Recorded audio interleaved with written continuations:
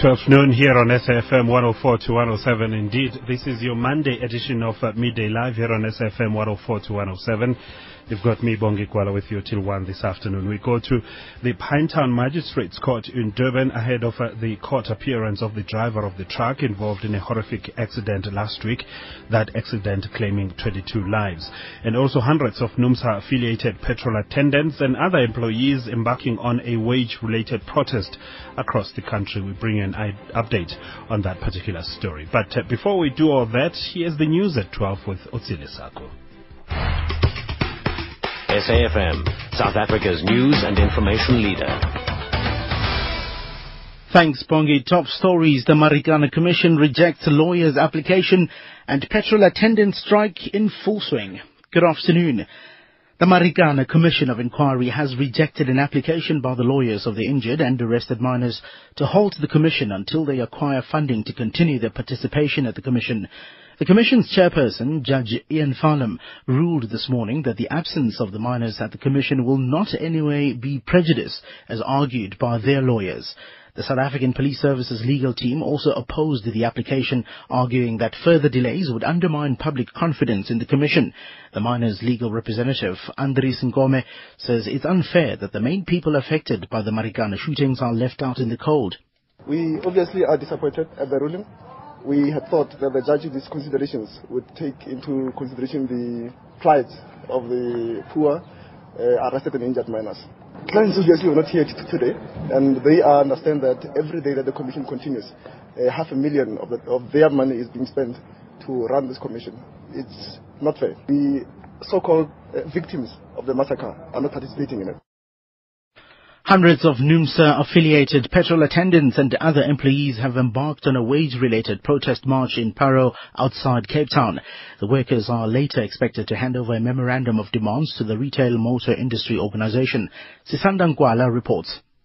Those taking part in the march include petrol attendants as well as garage cashiers. They're wearing their red and black NUMSA t-shirts and are dancing and singing, demanding that the retail motor industry employers heed their demands. They want, among others, a minimum wage of 30 Rand an hour, a ban on labor brokers, and transport and shift allowances. The marchers say their protest action will go on indefinitely until their demands are met. Potchefstroom Road in Bellville has been partially cordoned off and police are maintaining a strong presence. Sisanda Nkwala, SABC News, Bellville.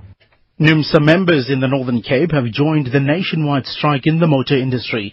The workers are demanding double-digit salary increases in both the fuel and composite sector. The employers are only willing to offer 6.5% and 7% respectively. NUMSA's Provincial Secretary Andile Zito says 3,000 of their members throughout the province are participating in the strike. It's the first day we are still monitoring the strike. And we have just now made sure that even where there are small areas where there was no response, the union is currently working on that. Which comprises of DR, Kimberley, Appleton and Freiburg in terms of our demarcation. Currently we can confirm that 3,000 of our members in both sectors, they are out on strike. The Department of Environmental Affairs has granted urgent permission for the dumping of 10,000 tons of coal into the sea at Richards Bay in KwaZulu-Natal. Environmental Affairs spokesperson Zolile Nqai says this follows a request from the South African Maritime Safety Authorities and the salvage team of the MV Smart vessel to urgently resolve the problem. Mercedes Besant reports. The vessel ran aground 3 weeks ago with 50,000 tons of coal which split into the ocean. Nqai says extensive consultation has taken place with various stakeholders before the urgent permission could be granted to release the remaining 10,000 tons of coal into the sea. It's really an emergency measure to ensure that the people of that area don't find themselves with a rack full of coal stuck in that area for a number of years. He says it has been agreed that the coal will be recovered again by the owners of the vessel after it has been dumped into deep sea. The Johannesburg Metro police officer who was injured in a car crash at Grasmere south of Johannesburg last night is in a critical but stable condition. The officer was trying to stop a speeding vehicle when the driver collided with 3 other cars, including the police officer's car. Metro Police spokesperson Wayne Minard. The Metro Police officer who got injured yesterday is in a stable but still critical condition in the Moore Park Hospital following an accident on the N1 near the Grassland tollgate when a BMW car went out of control after being clocked at 243 kilometers per hour. The driver of the BMW was also injured and has already been charged for reckless and negligent driving as well as for the excessively high speed. He will be appearing in court shortly as soon as he is fit to be able to appear in court. And finally, a former American basketball star has revealed the leader of North Korea has a baby daughter called Ju, shedding some light on the personal life of the secretive nation's first family. The information was given to the British newspaper The Guardian by Dennis Rodman, who's just returned from his second visit to North Korea, where he met the country's leader Kim Jong-un. Here's the BBC's Lucy Williamson. Mr. Rodman told The Guardian that the North Korean leader was a good dad and had a beautiful family. He described holding Kim Jong-un's baby daughter and spent time talking to Mr. Kim's wife. There had been suggestions, including on Mr. Rodman's own Twitter account, that he would try to secure the release of an American citizen held in North Korea. But on his return, the basketball star angrily told reporters to direct their questions to the US president. Recapping the top story, the Marikana Commission of Inquiry has rejected an application by the lawyers of the injured and arrested miners to halt the commission until they acquire funding to continue their participation at the commission. Back to the Midday Live team. Midday Live on SAFM, 104 to 107. Thanks, Utsile. It's 7 minutes past 12 indeed. Midday Live in full swing right here on SAFM 104 to 107. How was your weekend? We welcome your SMSs on 34701. Also, we are available on Twitter. You can tweet us at Gwalapi News, at SAFM Midday Live. Otherwise, emails also are expected. And of course, those emails can come through at middaylive at sabc.co.za. Right, how was your weekend? Was it exciting? Bafana not going to Brazil after all. And what now for Bafana is what I'm asking this hour. And of course, we expect your thoughts on that particular issue. Maybe perhaps a good time for Bafana and the whole of SAFA really to regroup and sort this mess out. It's what I'm asking this hour. What now for Bafana? And of course, hundreds of NUMSA affiliated petrol attendants and other employees embarking on a wage-related protest march. This, for now, happening in Barrow, outside Cape Town, but also we'll be talking to our reporter here in Johannesburg to get a sense of what is going on there. That's the story that we'll be looking at. And of course, we go to the Pinetown Magistrates Court in Durban, where a large media contingent has gathered outside the court. This, of course, at the court appearance of the driver of the truck involved in a horrific accident last weekend.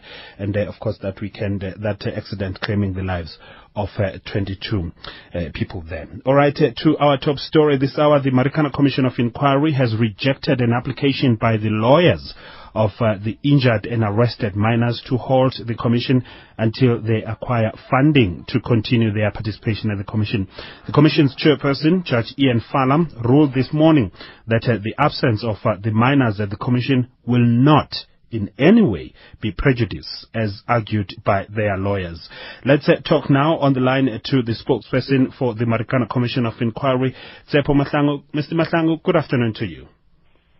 Good afternoon, Kola, and good afternoon to your listeners. All right, so what does this mean then? Now the judge says, let's move on. Well, effectively, it means that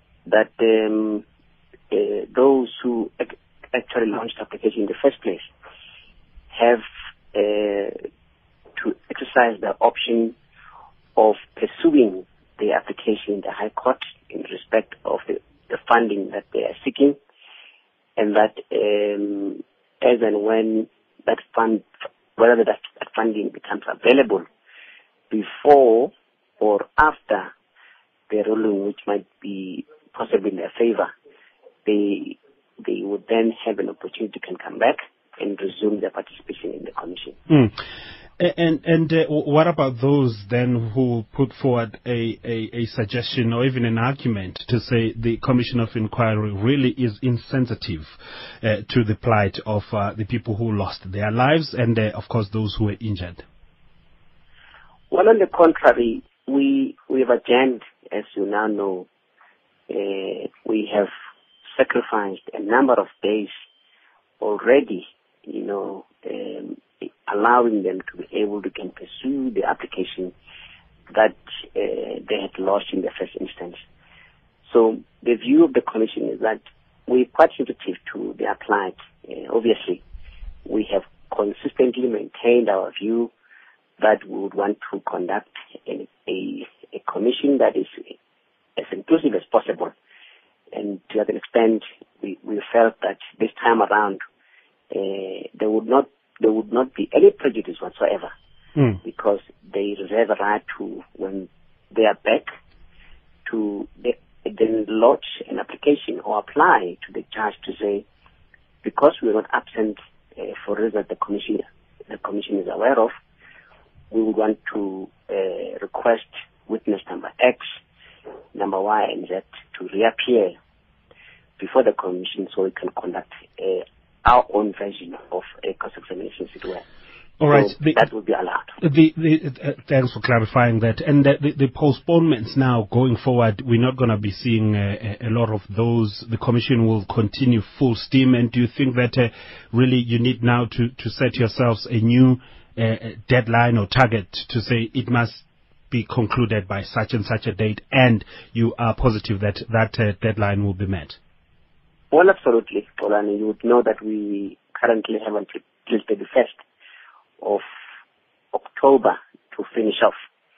But I can tell you with confidence right now that we will not meet that deadline, as it were. We will work very hard to ensure that we push in full steam in that regard.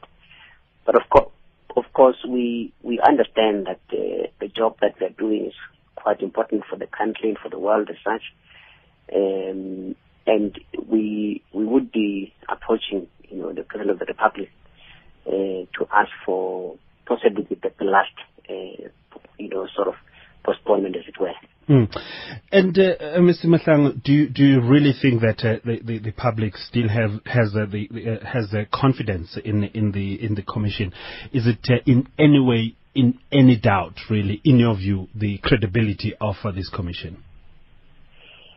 Well, Kolani, there cannot be any doubt from where we're sitting as a Commission that this is a process that requires all South Africans to support this process. The Marikana, as it were, was a dirty part of the country, of our history in the new democracy. And of course, nobody wants this sort of occasions to reappear again in the history of our democracy in the Republic. Okay. And that is the reason why we feel that we must all rally behind this process. It's not perfect. It was never meant to be perfect.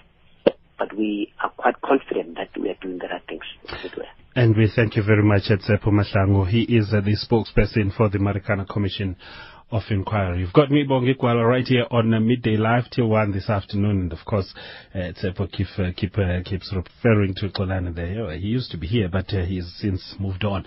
But it doesn't matter anyway.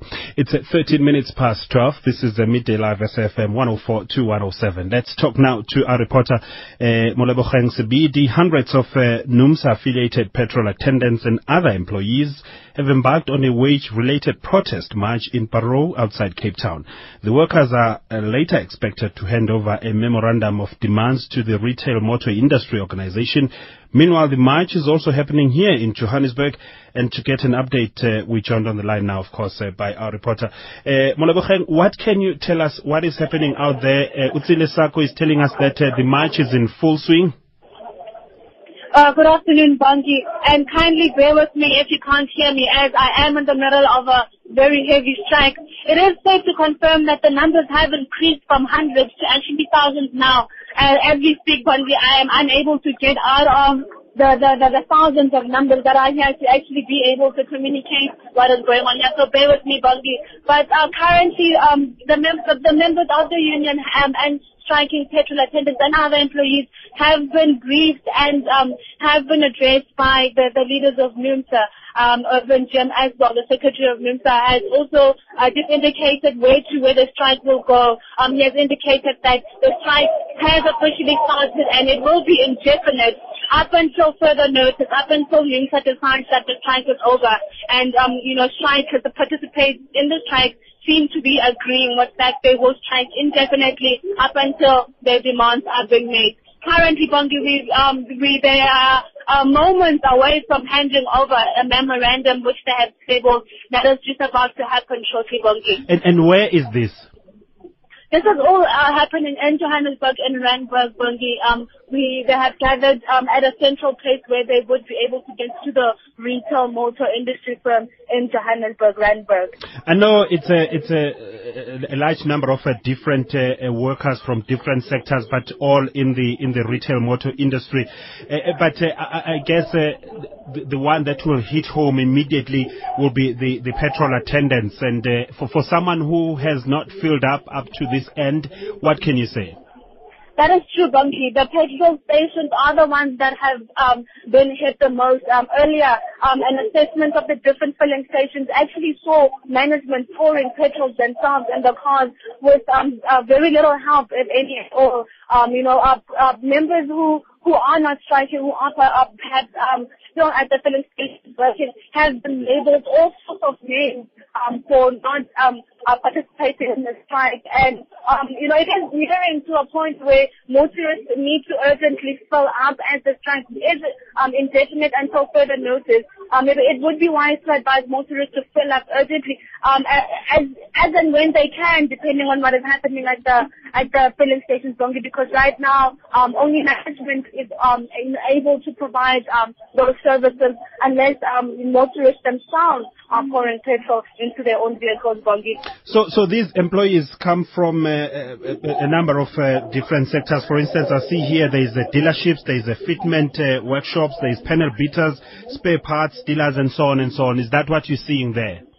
That is true, Bongi. That is why the march has intensified from hundreds to actually thousands right now. It is different sectors. We're talking cashiers, tellers, petrol attendants, as well as mechanics and so forth from, the wider industry. Hence the numbers are reflected today.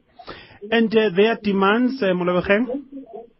Bongi, their demands are basically ranging from the schedules, the night shift schedules, where, in some cases they are demanding, a 15% increase for, night shift or day shift, or, a rescheduling of timetables, basically, Bongi. And, they've mentioned that this is something that, year in and year out, they have been trying to speak to their employers and their union representatives to try and sort out, up until it got to this point where they feel that they can no longer sustain their lives. They say they do realize that, the economy of the country, is dependent on their industry, Bongi. So, it would only be fair that they also reap the benefits of how much money they are making, for example, in the petrol industry.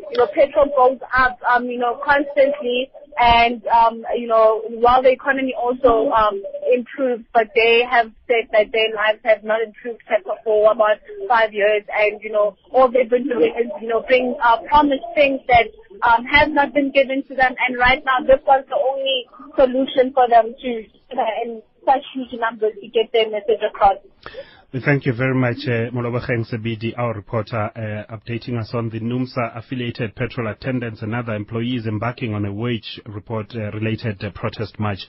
It's happening here in Randburg. Also, it's happening in other parts of the country. In Cape Town also, we're told about this strike. And, of course, just spare a thought for a petrol attendant, but also spare a thought for petrol service station owners.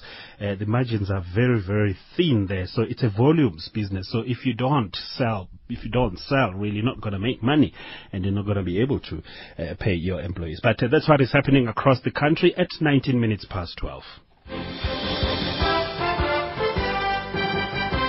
Top story this hour, NUMSA General Secretary Irvin Jim has criticized workers who are not participating in the strike by, amongst others, petrol attendants. Looking at the markets at this hour, gold is trading at $1,386.81 an ounce. Platinum is at $1,493.50 an ounce. The rand is trading at R9.98 against the US dollar, clawing its way back under that psychological figure of 10 rand. And at 15 rand 64 to the pound, and at 13 rand 17 cents to the euro.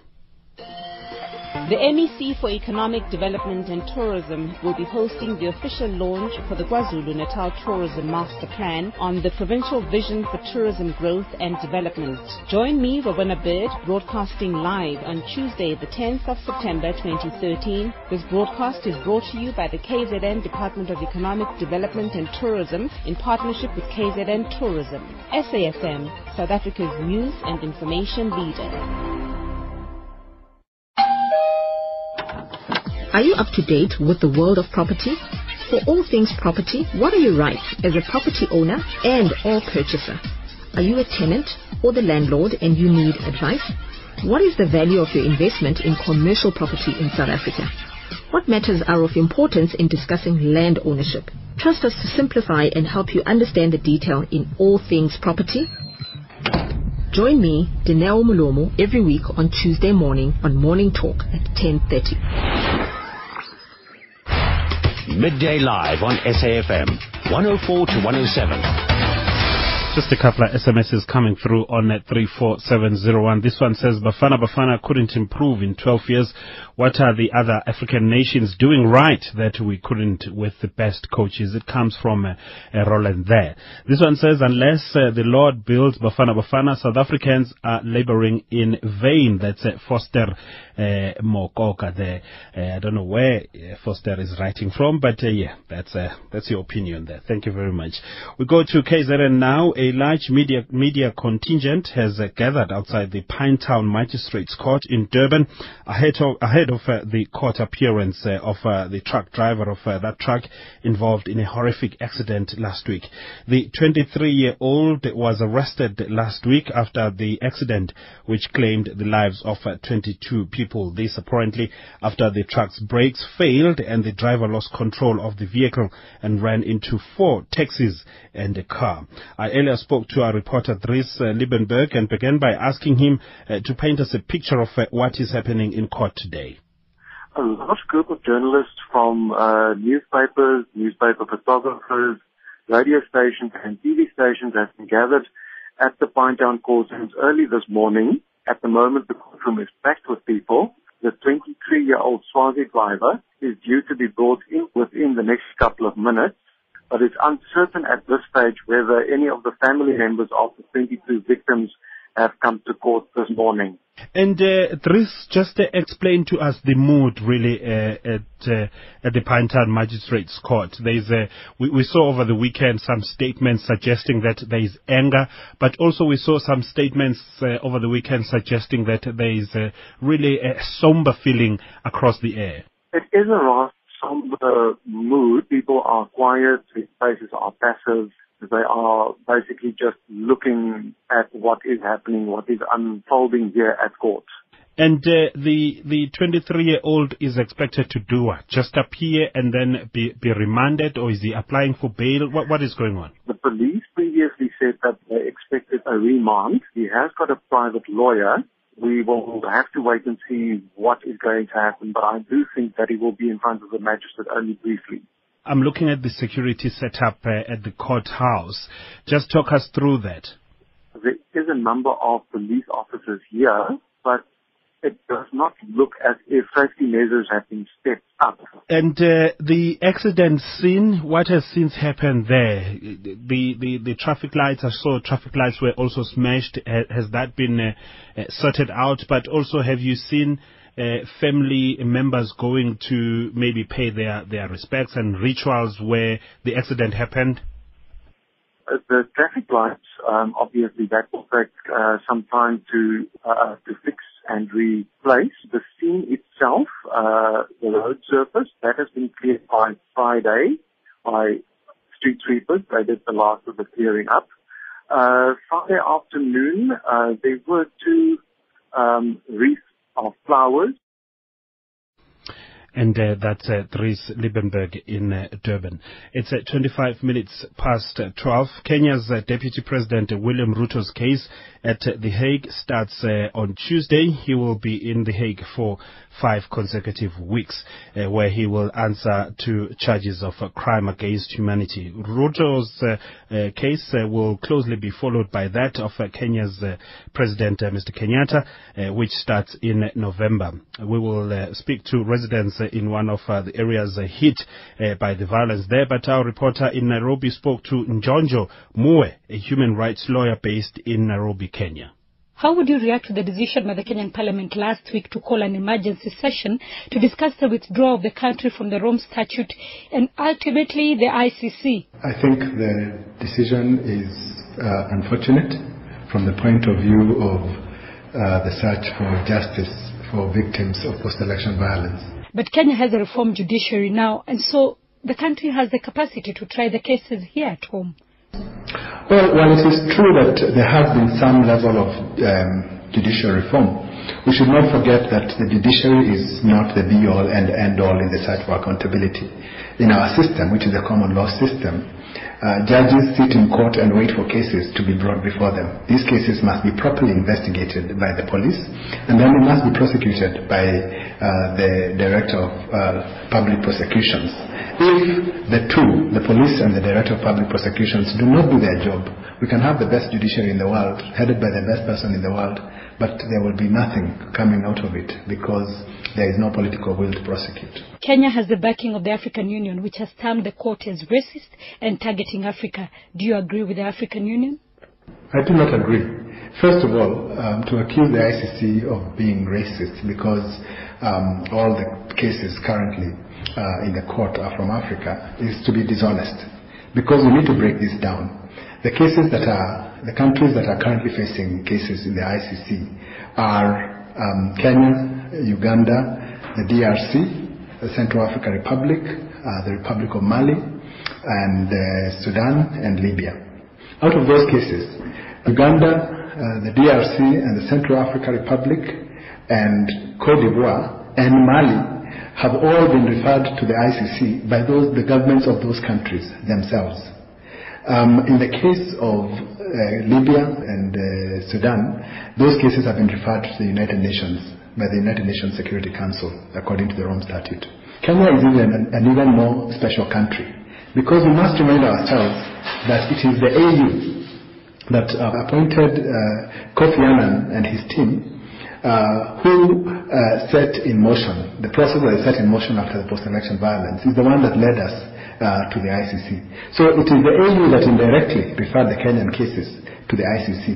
And so for the same AU to go back and say this is a European court and it is racist, it is being economical with the truth. Having a sitting president being tried at an international court is a first.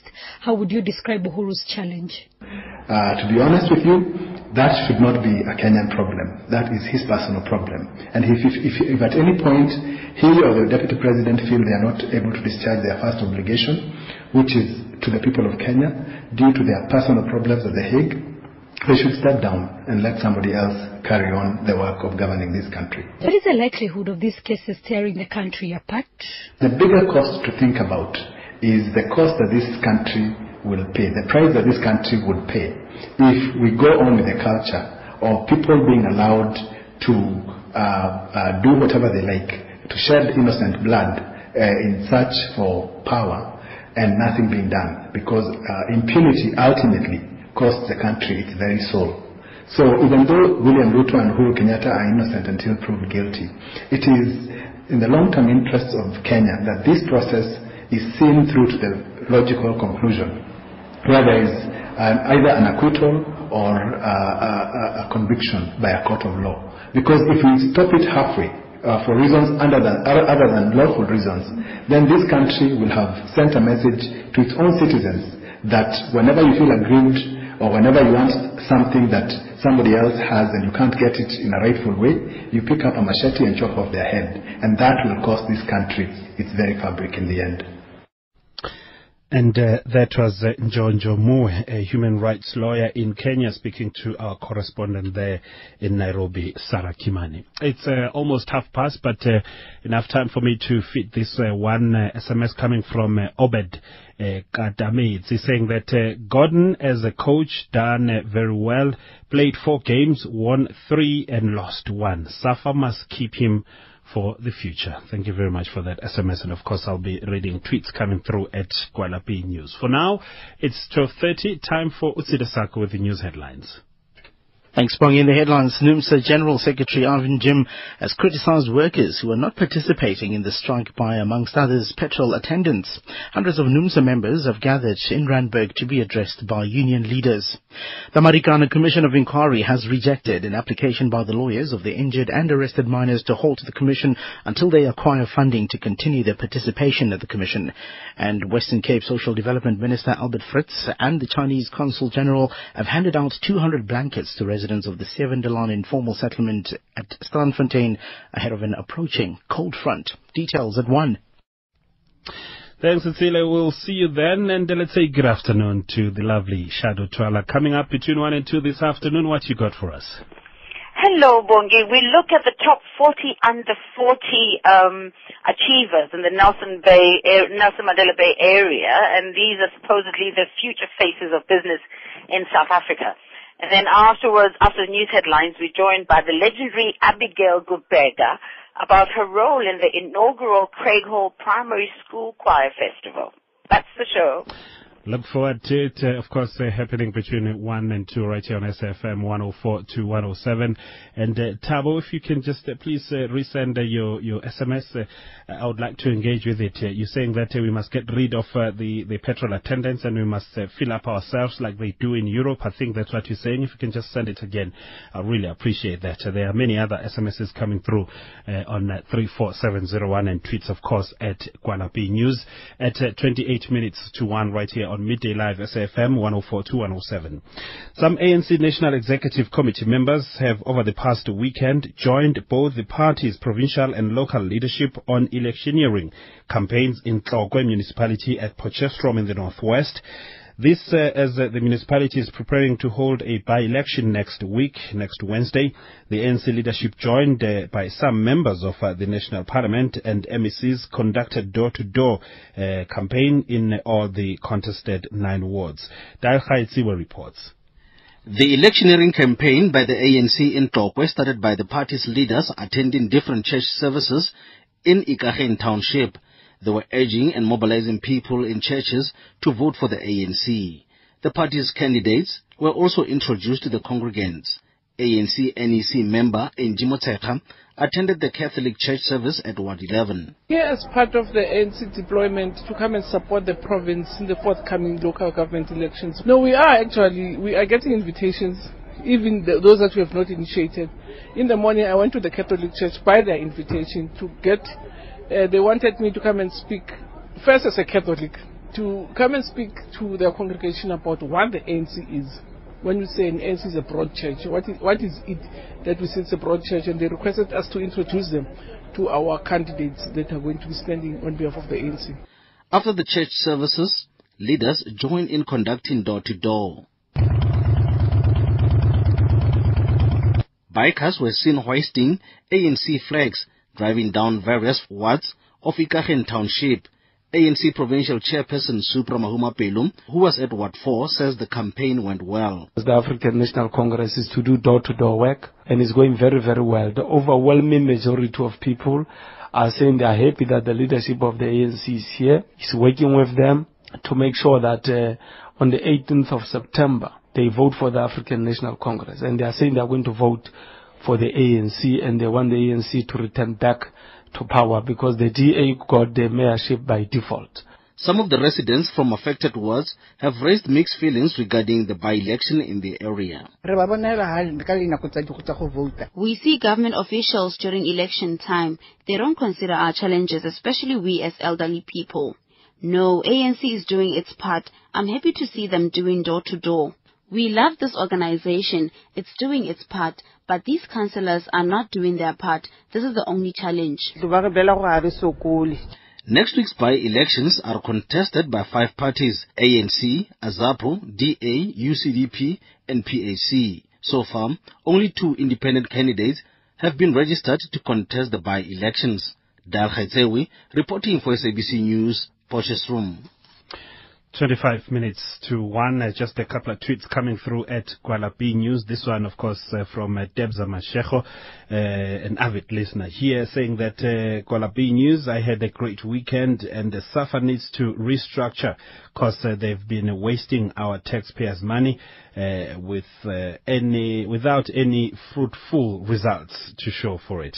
All right. And Luvo Mfogam Lobeli at El Sponono saying that at Kuala News, let's allow Igasand to continue with Bafana Bafana. These guys have failed us dismally. Let them do as they wish. We are running out of ideas. And one SMS also asking, was the funerals of Syria gas victims on TV? I'm not too sure about that. It's unsigned, that SMS. All right, let's go now to the Eastern Cape, where lectures at Walter Sisulu University will resume tomorrow. Of course, this after a 7-week-long strike by the university's staff that saw classes being cancelled. The university has come up with a new academic calendar that will see the September vacation cancelled and Saturday classes introduced to catch up with lost time. Authorities are of the view that these measures will save the new semester. Let's talk now to our reporter, Lubabalo Dada. Lubabalo, good afternoon. Good afternoon to you and the listeners as well. All right, talk us through the situation now at the Walter Sisulu University. Are students back? Are they really raring to go? At the moment, yes, we have seen some students coming in and also the workers as well.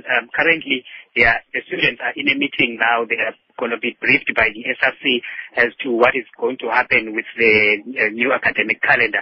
And also, the workers as well are also having a separate meeting as well, will also be briefed about the changes that will take place at the moment. But the students, are they back in full force, or are they coming in drips and drabs?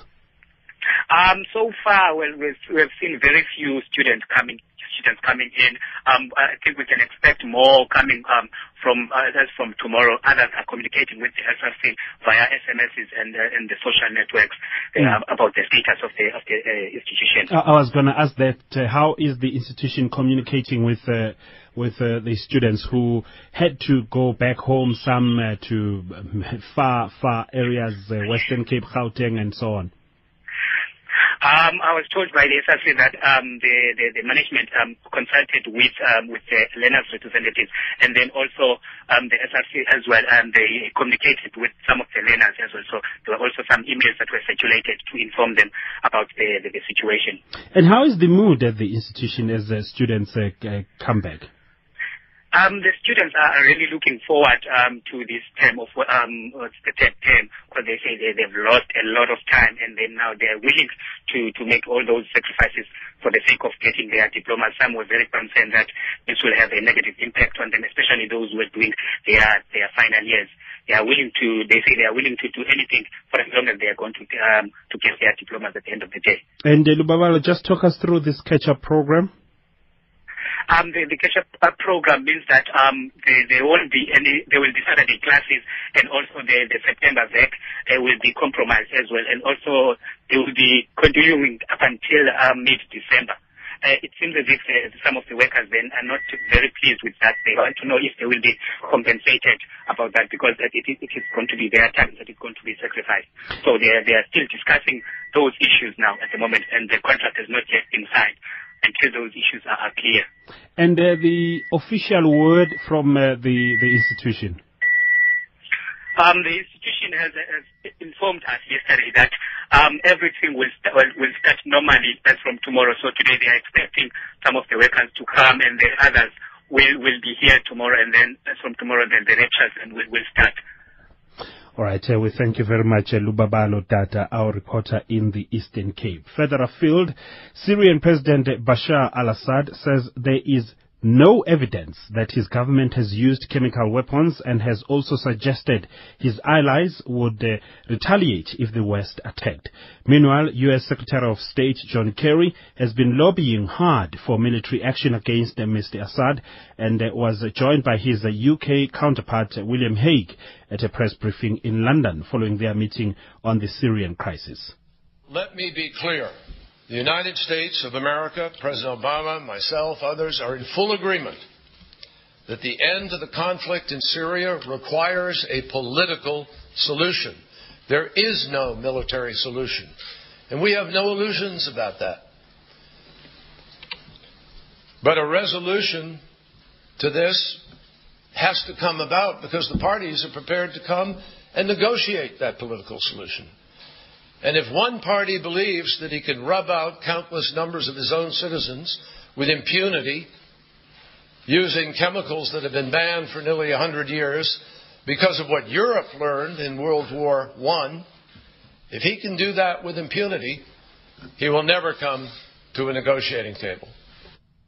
UK Foreign Secretary William Hague said that the two were working together to save lives, revive peace talks and press for a strong response to the use of chemical weapons by the Assad government. We've discussed all aspects of the crisis in Syria.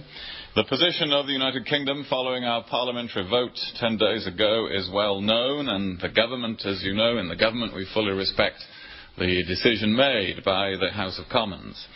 But our objectives and efforts between the UK and the US remain closely aligned in 4 areas in particular. First, working to create the conditions for a Geneva II peace process that can lead to a transitional government in Syria. Secondly, addressing the desperate humanitarian situation. Third, supporting the moderate Syrian opposition and saving lives on the ground. And fourth, mustering a strong international response to the use of chemical weapons. Our government supports the objective of ensuring there can be no impunity for the first use of chemical warfare in the 21st century. The UK Foreign Secretary William Hague. And here's a beautiful story coming out of KZN. The future King of England, Prince George, could find himself sitting pretty in Tambuti. This after the announcement from internationally acclaimed Tambuti wood manufacturer Kuba Idev Singh that he would be hand-carving the gift of a throne fit for a king.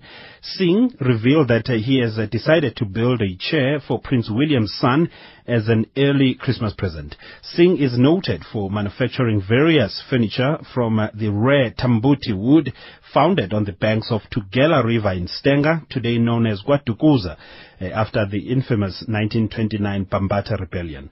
Our reporter Hussein Ibrahim finds out more.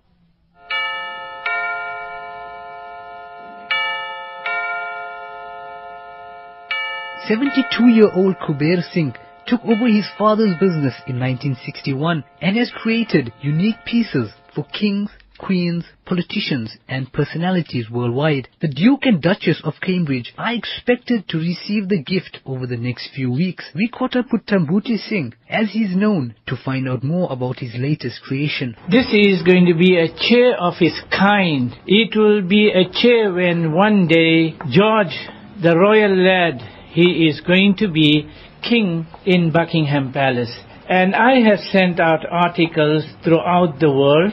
It is made out of a very special wood called Tambuti wood. Was discovered by my father, Mr. Idev Singh, during the Second World War.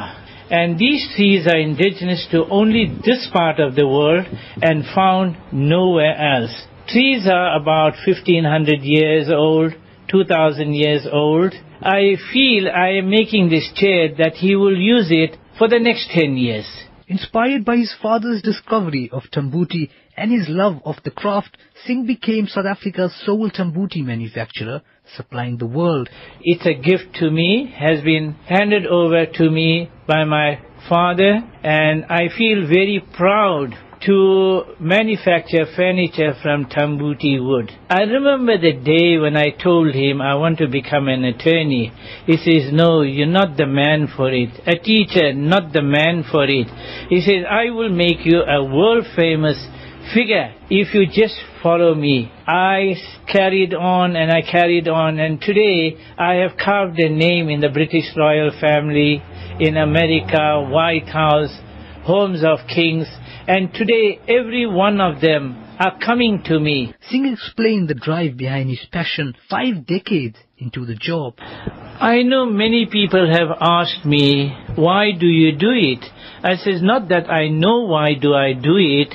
It's a call, it's natural. A message comes to me to tell me, listen, a certain thing has to be done. And I start working on that. And for this baby, I'm really proud to make an article because here the baby's mom and dad were also presented with a handcrafted table as a wedding gift. Now, not only is the Tambuti wood rare, but it also has a special significance in South African history, a symbol of strength to the lives lost to the Bambata rebellion. In 1956, my father was out on the banks of the Tugela River, and he happened to chop a few Tambuti trees. He happened to bring one of them, and while he was sawing it into timber, he heard a crushing sound. He split the log into half with an axe, and he found there was a military bullet there. At that time, the historian said that this particular bullet has entered the tree during the Bambata rebellion in 1906. Now, in 1906 was the Bambata rebellion, and ammunitions were used then. And when somebody hid behind this tree, the bullet was embedded in the tree. So anyhow, my dad preserved the planks, and this particular chair that I'm making for the royal lad, and is going to protect the baby. The lad will see one day sitting as a king next to this chair. Assisting her husband with his mammoth task of creating a gift for royalty is Singh's wife, Anita.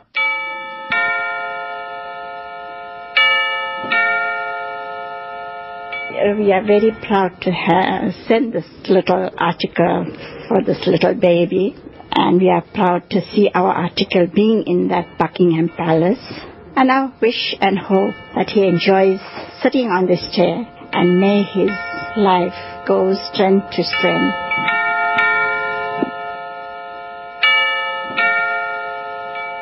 When I questioned the Singhs about the delivery of the chair, they smiled jovially and said it'll be ready in time for Christmas. Wonderful story that. I want my own Tambuti chair too. I'll ask Mr. Singh there to hand carve one for me. And somebody in Kwatuguza, if you know of this Tambuti wood, it's fit for the king, I'm told. Just let us know what it looks like. And of course, we will mention your name. Thank you very much, Hussein Ibrahim, for that wonderful package. We go now to the lunchtime market updates, and we say good afternoon to Mpho More of Sasfin Securities. Mpho, how are we trading after a stronger close in the East this morning? Good afternoon, Bongi. Market is trading flat with resource shares the only notable gainers despite a slightly firmer rand. Markets are also a touch weaker in Europe, where the FTSE is down 0.38%, DAX down 0.1%, and the CAC 40 is 0.41% lower. Back to the JSE, we've got the gold index up 1.94%, resource index up 0.7%, industrial index down 0.37%, financial index down 0.8%. The overall market is down only 65 points, or 0.08%, to 42,762 points. And corporate news, I see some results coming out of AVI and Sasol.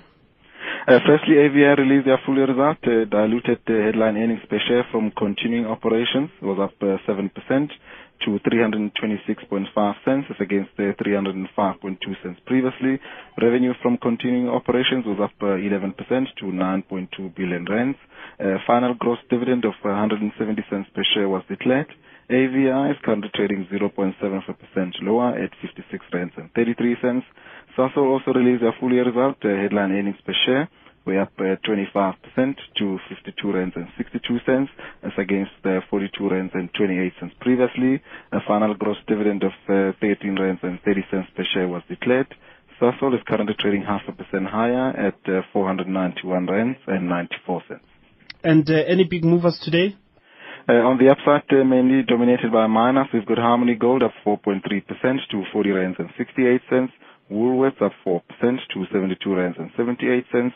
Impala Platinum up 2.8% to 121 rands and 5 cents.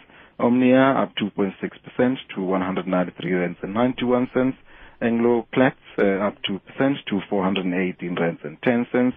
And Anglo Gold Ashanti also up 2% to 141 rands and 10 cents. On the downside, mainly dominated by bankers, we've got Barclays Group Africa down 2.75% to 138 rands and 81 cents. That's after going ex-dividend 369 cents per share. Standard Bank also down 2.75% to 112 rands and 75 cents. Also ex-dividend 233 cents per share. We've got Illovo Sugar down 2.7% to 31 rands and 56 cents. African Bank down 2.6% to 15 rands and 85 cents.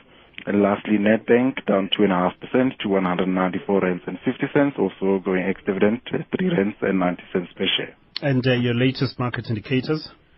The gold price is currently quoted at $1,386.80 an ounce. Platinum $1,492.35 fine ounce. Brent crude $112.21 per barrel. The government R157 selling at yield of 6.21%. And now to our currencies, the rand to the dollar is at 9 rands and 97 cents. The rand to the euro is at 13 rands and 17 cents. The rand to the pound is at 15 rands and 65 cents. Back to you, Bongi. Thank you very much to Mpho More of Sasfin Securities. Just one SMS they say, Gordon must pack his bags and go. He didn't deliver us to Brazil. The country must get a coach abroad, period. That's Andela in East London.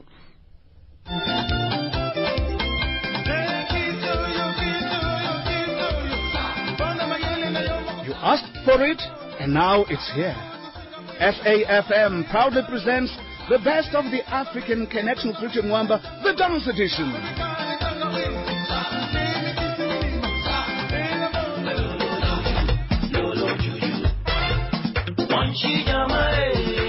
Dance yourself silly in this compilation of the best dance numbers of the African Connection Future Mwamba, now available at reputable CD outlets.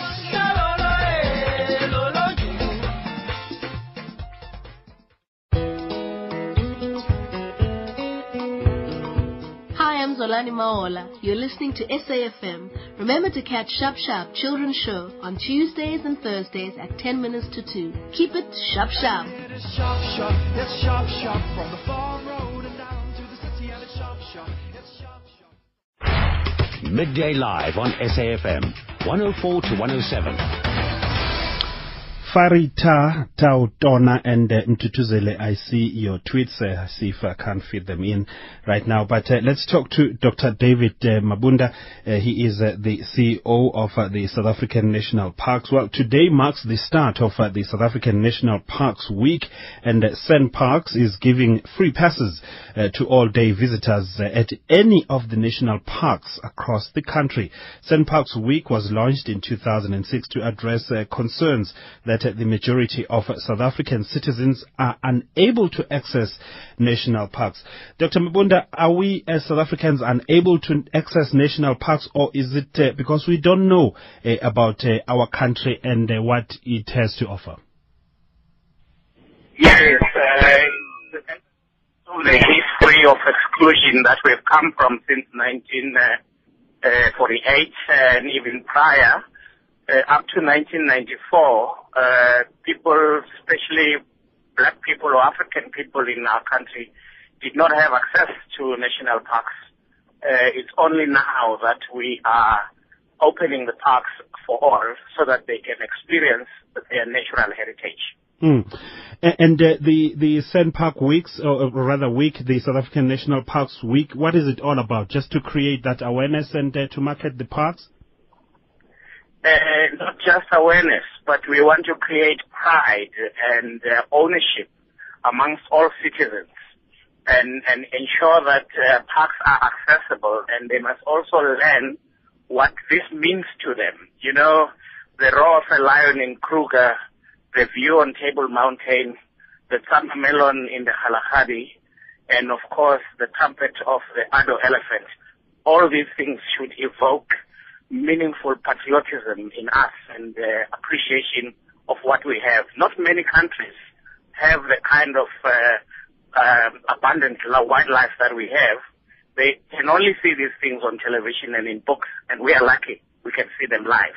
And evoking goosebumps already, just the mention of it. But very briefly, Dr. Mabunda, just talk us through now the Sand Park Weeks. What is going to happen? We see free passes all day and so on in any park across the country. Any parks across the country, rock up with your South African ID. Children who don't have IDs, we can only believe their parents and allow them in free of charge. Of course, this excludes overnight accommodation and other activities that people might be paying for, like trails. But we just want people to come in and learn and enjoy themselves for the rest of the week. It's a week-long campaign, so we hope to talk to you more later. Thank you very much, Dr. David Mabunda. He is the CEO of the South African National Parks. Time now for Create Shortly with Michelle Constant. Join me, Hilton Tarrant, every weeknight at 6 for the SAFM Market Update with MoneyWeb. With breaking business news, expert analysis, investment insights, and the story behind the story, we're helping you make sense of the markets and your money. That's the Market Update, weeknights right here on SAFM at 6. I've always seen myself owning a game lot when I retire. There's nothing more rewarding than waking up to a family of Waltons grazing in your front lawn every morning. Old Mutual made it possible for me to learn how a real game lodge works for a few days, to let me experience my dream retirement 40 years before it happens.